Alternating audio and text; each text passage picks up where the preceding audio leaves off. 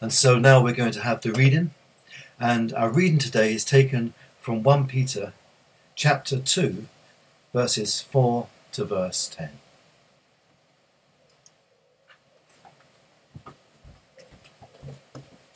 One Peter 2, 4 to 10.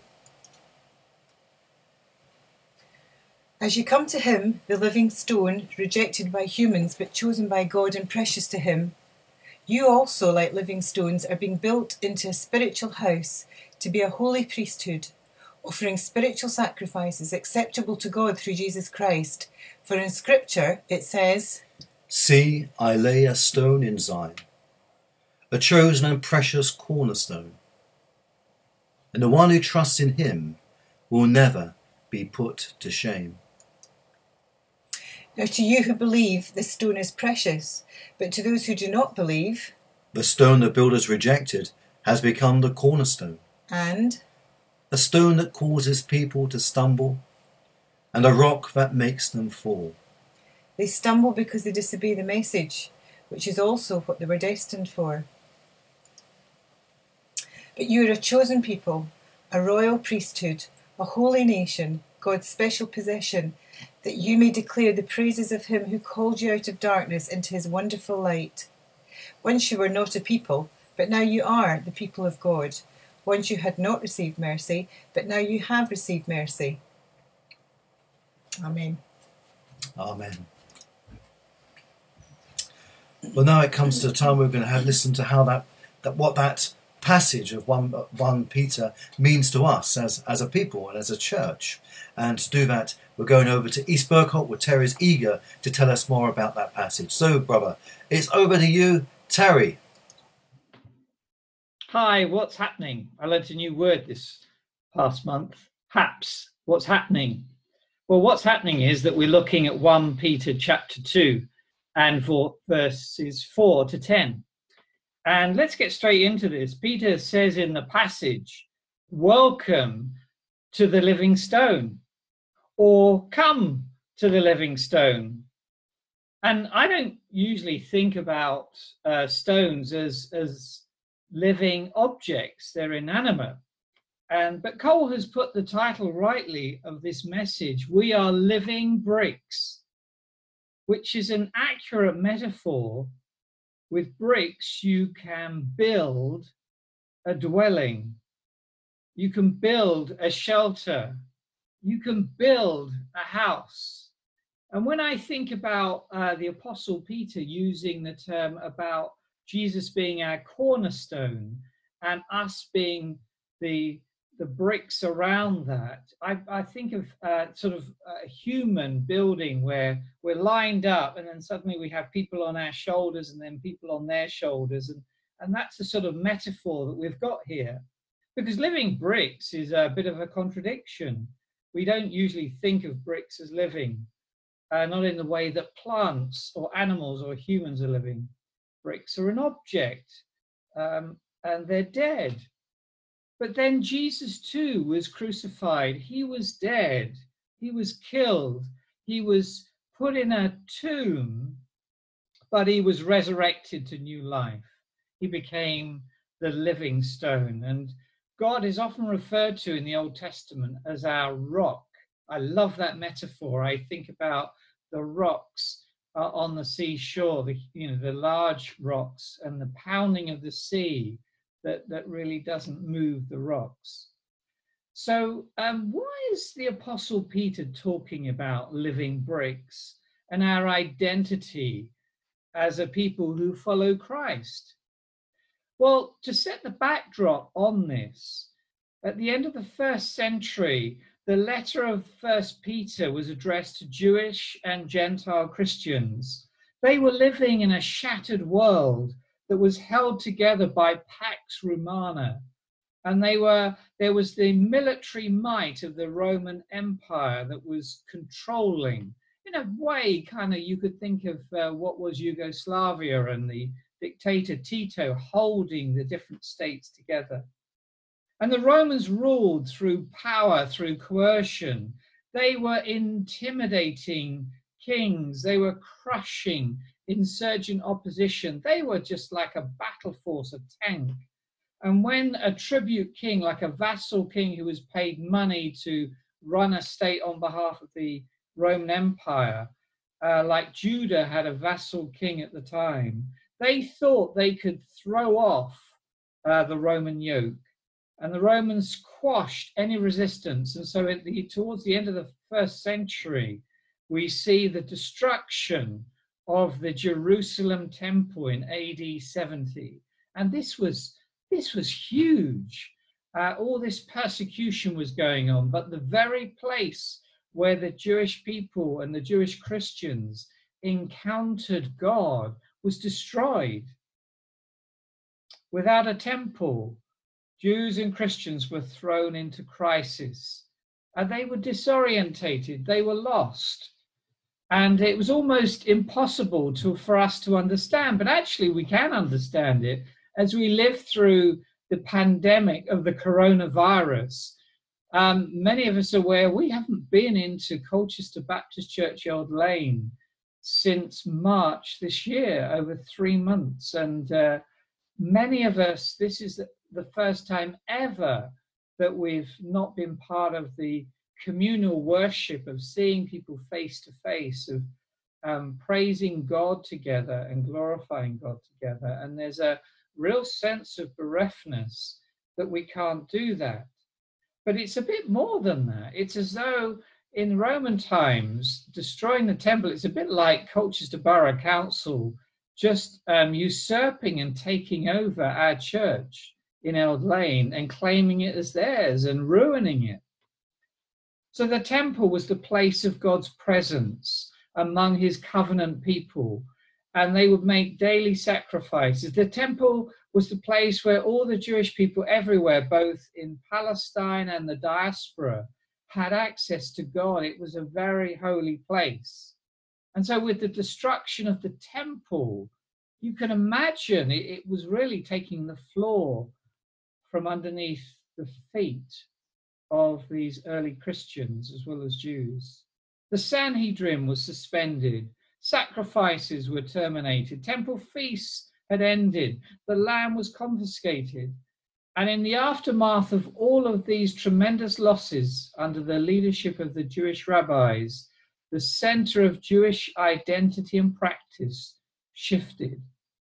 The whole idea of how we get right with God, how I atone for my sin, how I sacrifice to do that, was taken from me. And without a place of animal sacrifice, the rabbis taught that acts of compassion would now atone for sacrifice. You had this shift. And about our identity for the Jews, the rabbis emphasized obedience to God's commandments and statutes. And so circumcision, dietary laws became symbols of Jewish identity. And we read in Acts of the Apostles, like chapter 15, the whole discernment process that the Jewish Christian church was going through as it embraced non-Jews into the faith. So you had the atonement for sin, about our identity, and then you had this whole understanding of, well, God was in the temple. That's where we met with God. And so the Jewish rabbis argued that God dwelled with those who studied the Torah, his word.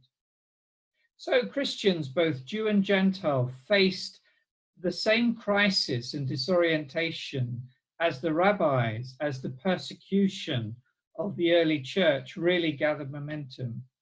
Indeed, it really felt for the church that the end of the world was very near. And Peter is addressing these questions of atonement, of identity, of obedience, and the presence of God. And 1 Peter chapter 2 and verses 4-5 give us a stunning perspective.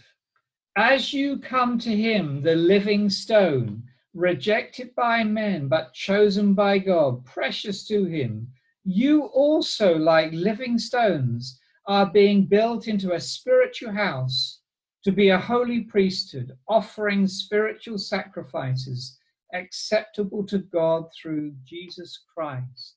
You, my friends, are a royal priesthood, are a holy people, offering your spiritual sacrifices to God. We who were not a people have become a people. So Jesus, in this passage, is the benchmark. He is the test for us about how God the Father reacts. And so the decision and the thing we have to weigh up in our discernment of are we people of faith or not, is Jesus the God-man, or is he the deluded man?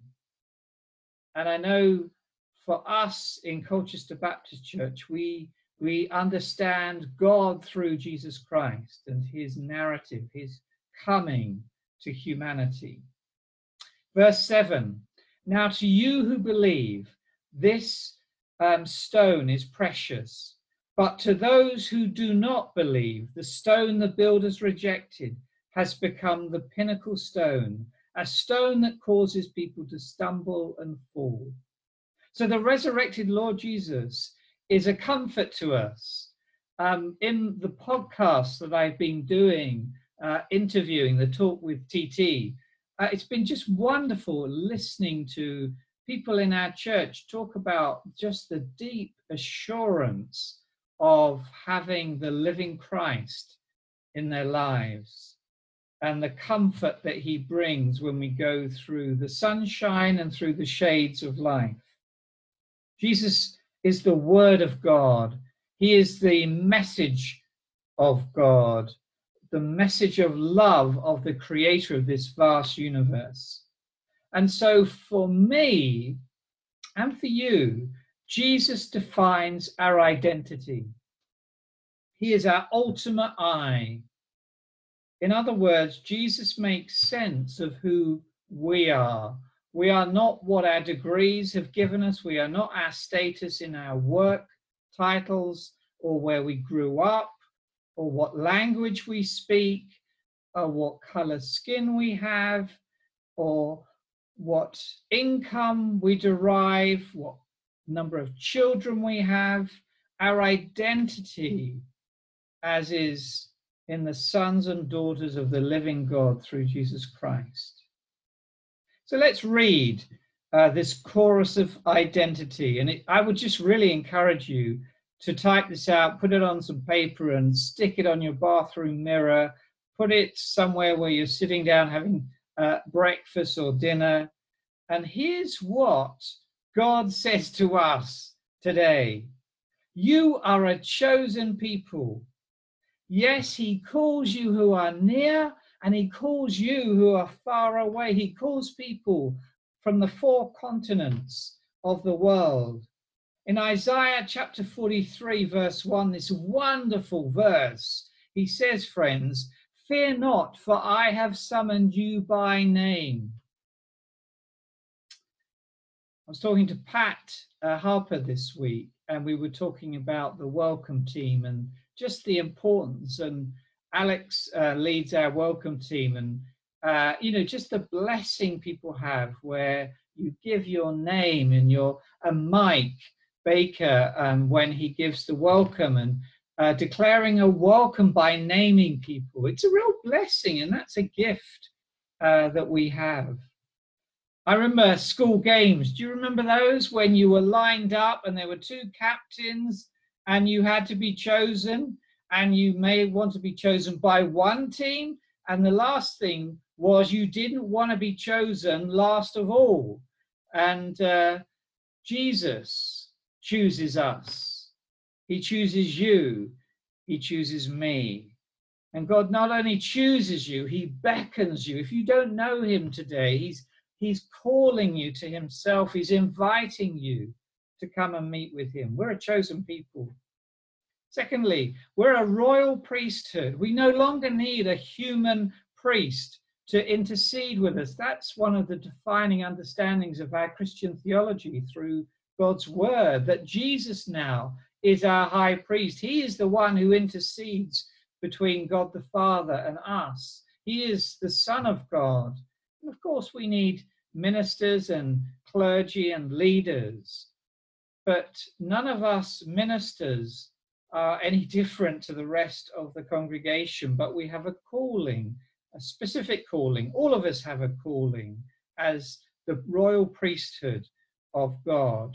We're a new spiritual priesthood. The word here is oikos, which is the household of God. We're a spiritual house. And this is going back to the stones and the bricks, that the building may be a place that's special to us because it's where we've encountered God through the years. But we're discovering through COVID-19 that God meets us wherever we are. His Holy Spirit is with us. We're a spiritual household.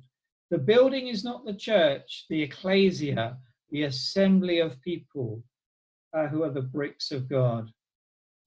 And then thirdly, he gives us another shout out of identity. So we're a chosen people, we're a royal priesthood, we are a holy nation. Now that doesn't mean to say, oh, we're kind of better than the rest. That's not really what this is saying. What it's saying is if you're being persecuted, if you're being cast out, and friends, there are over 75 million Christians across the world today who are being persecuted, whether it's in West Africa, Southeast Asia, East Asia, and it may even be in parts of Europe too, that if you're being disowned, if you're being disenfranchised, the Apostle Peter is reminding us that we are a special called people, a spiritual house, a nation, an agios, a holy nation belonging to God. And his hand is on us, whether we live or die. His hand is on us, and our destiny is secure with him. Amen. Fourthly, we are a people who belong to God. We're his possession. We don't belong to ourselves. We take responsibility for ourselves, but we were bought at a high price. The Son of God, Jesus of Nazareth, died on a cross for us. God died on a cross. God was in Christ reconciling the world to himself. And so the death and resurrection of Christ. So we belong, and our men belong to Christ the King. I'm so glad I belong to him, because otherwise I'd probably be a vagrant wandering the world, anchorless, rudderless. But I belong to him. So we're a chosen people, a royal priesthood, a holy nation, a people belonging to God. And then fifthly, we're called out of darkness into his wonderful light. I love the light. I just love it when it's bright and sunshine. I'm definitely born for the Mediterranean, so this weather suits me. And this new nation lives in a new light. And it's actually not talking about the sunshine. This is talking about the light of Christ, his light that shines on us. It does expose our flaws, but it also shines a light in the way forward. Your word, says Psalm 119, is a lamp to my feet. And he gives us enough light to walk forward. So, my friends, that's the chorus of identity that Peter gives to us in this text.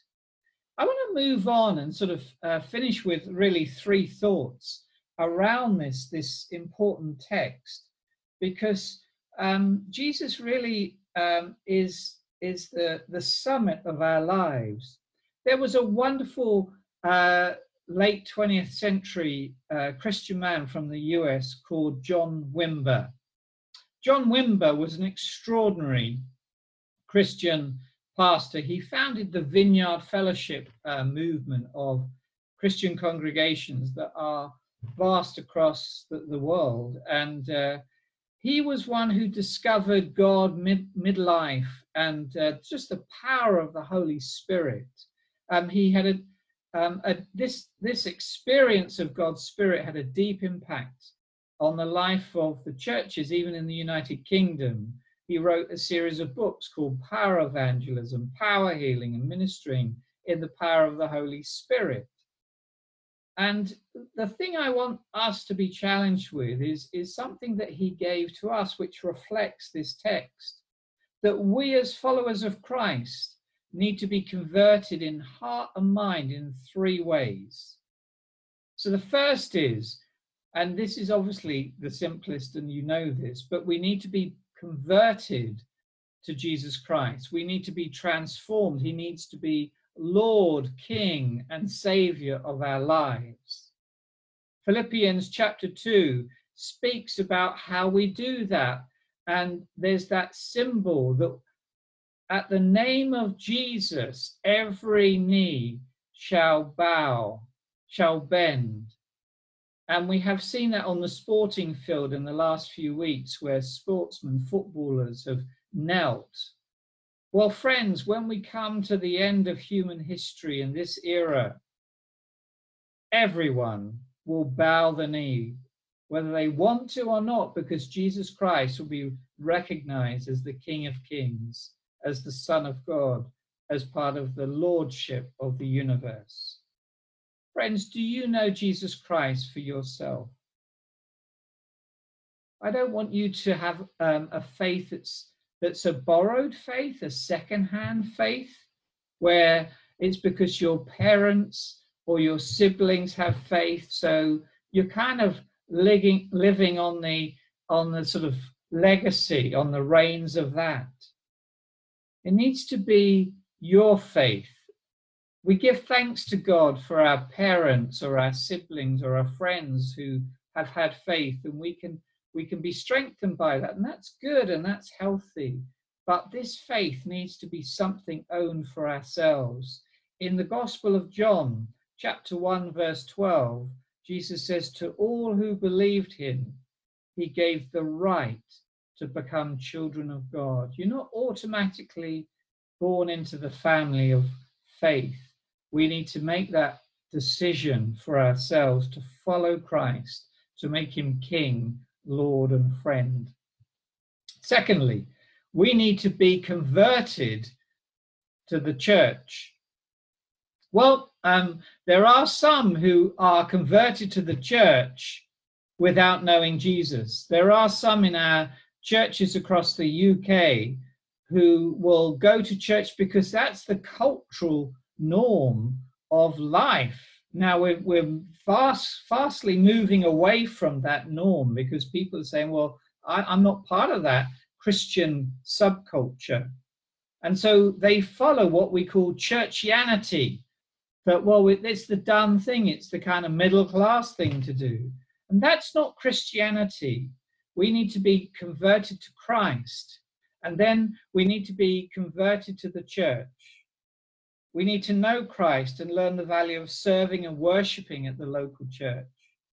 And church is the people of God. It's the spiritual community of Christ. And the church, with all of its flaws, is God's idea. There is no plan B. The church is God's plan A. And the great Christian missionary who was part of the churches of South India, Leslie Newbegin, he says this about the local church. I've come to feel that the primary reality of which we have to take account in seeking for a Christian impact on public life is the Christian congregation. How is it possible that the gospel should be credible, that people should come to believe that the power which has the last word in human affairs is represented by a man hanging on a cross? I am suggesting that the only answer, the only hermeneutic of the gospel is a congregation of men and women who believe in the crucified and risen Lord. I am, of course, not denying the importance of many activities by which we seek to challenge public life with the gospel: evangelistic campaigns, distribution of Bibles and Christian literature, conferences. But I'm saying that these are all secondary, that they have the power to accomplish their purpose only as they're rooted in and lead back to the believing community. This is actually quite profound. What Lesslie Newbigin is saying echoes with what the Apostle Paul is saying. There is something quite unique in the ecclesia, the gathering of God's people who believe in the Lord Jesus Christ. There is something of itself, without doing anything, that is powerful and transformative. And so we need to be committed to the local congregation because God is committed to it. He gave his son. Third and final conversion is the conversion to the mission of God. You've got the conversion to Christ, conversion to the church, and then conversion to God's mission. In Christian theology, they talk about the missio Deo, the mission of God. And the good news, friends, it's not just down to us. God's already out there by the Holy Spirit. He goes ahead of us. He's working beyond the church. He's working in the world, in the workplaces, in the schools, in the communities, in the neighborhoods. He's out there. And our responsibility is to make his mission our priority. What's our part in God's mission? What has he laid on our heart? And so one of the things that he's laid on my heart is that as 21st century Christians, that we work against people trafficking, modern day slavery, that's a priority in the heart of God. That's an abomination to God. And we need to embrace the justice of God to being part of the modern answer to the 40 million slaves in the world today. In Isaiah chapter 61, a text that Cole has brought to us about our vision as a church, and it's repeated in Luke's Gospel chapter 4. And I'm going to read it to you because this is what it means to be part of the mission of God. The Spirit of the Sovereign Lord is on me because he has anointed me to preach good news to the poor. He has sent me to proclaim freedom for the prisoners and recovery of sight for the blind, to release the oppressed, to proclaim the year of the Lord's favor. And so you get the idea that we are people of good news, not bad news. We're good news to the poor. We're about freedom for captives. We're about recovery of sight, of bringing healing to those who are unwell mentally, psychologically, as well as physically. We're about the release of the oppressed and the year of the Lord's favor. That wonderful song of blessing, the UK blessing, that verse resonates with me when they sing, God is for you. He's for us. He's not against us. And we need to hold on to that in these times. And finally, my friends, let's turn to verse 9 of 1 Peter chapter 2 and see what he's got to say here. So you're a chosen people, a royal priesthood, a holy nation, a people belonging to God. Why? That you may declare the praises of him who called you out of darkness into his wonderful light. Now that's the New International Version, and I'm an NIV fan. And so one of our responsibilities, probably our chief outcome of being a chosen people, a holy nation, a royal priesthood, is that we declare the praises of him. That's our primary role. Now, this translation actually, in my view, is rather lacking. Let me read to you from the New Revised Standard Version, and you might get where I'm coming from. So this is how it translates that piece about declaring the praises. It says that you may declare the excellencies of him who called you out of darkness to his light, who were not a people and became a people. Wow, isn't that lovely? What excellencies are we declaring about God in our lives week by week? How are we demonstrating the power and the excellence of God? Friends, what excellencies have you been declaring through your words, your actions, your service, your songs, your prayers to the mighty God who's called us. God's people in this season, when we referred to Isaiah 43, they were held in captivity in Babylon. But he said, "Fear not, for I have summoned you. I call you by name." And again, we have it here in Peter's letter. He reminds us, friends, even in the plight of COVID-19, even as we see the persecution of Christians, even as we have all the uncertainty of our economic and political environment, as we've got Brexit looming, as we've got so many things going on with drastic uncertainties and threats of life today, we have one above the sun who is excellent in all he does for us. We are a people who are no people. I want to close with this story because I think this is really what Peter is saying. It's based on a true story that is just over 20 years old, a story of the Columbine High School in Colorado and the tragic and evil shooting that went on in that school. But there's a point that I want to bring to us. In 1998, 2 boys with guns entered the school and killed 13 children. 8 of them were committed Christians and were deliberately targeted by the murderers. One of them was Cassie Burnell, a 17-year-old with long blonde hair. She wanted to cut her hair to make wigs for cancer patients. She'd become a Christian 2 years earlier, radically converted after dabbling in the occult. She was described as a light for Christ in the school and carried her Bible everywhere.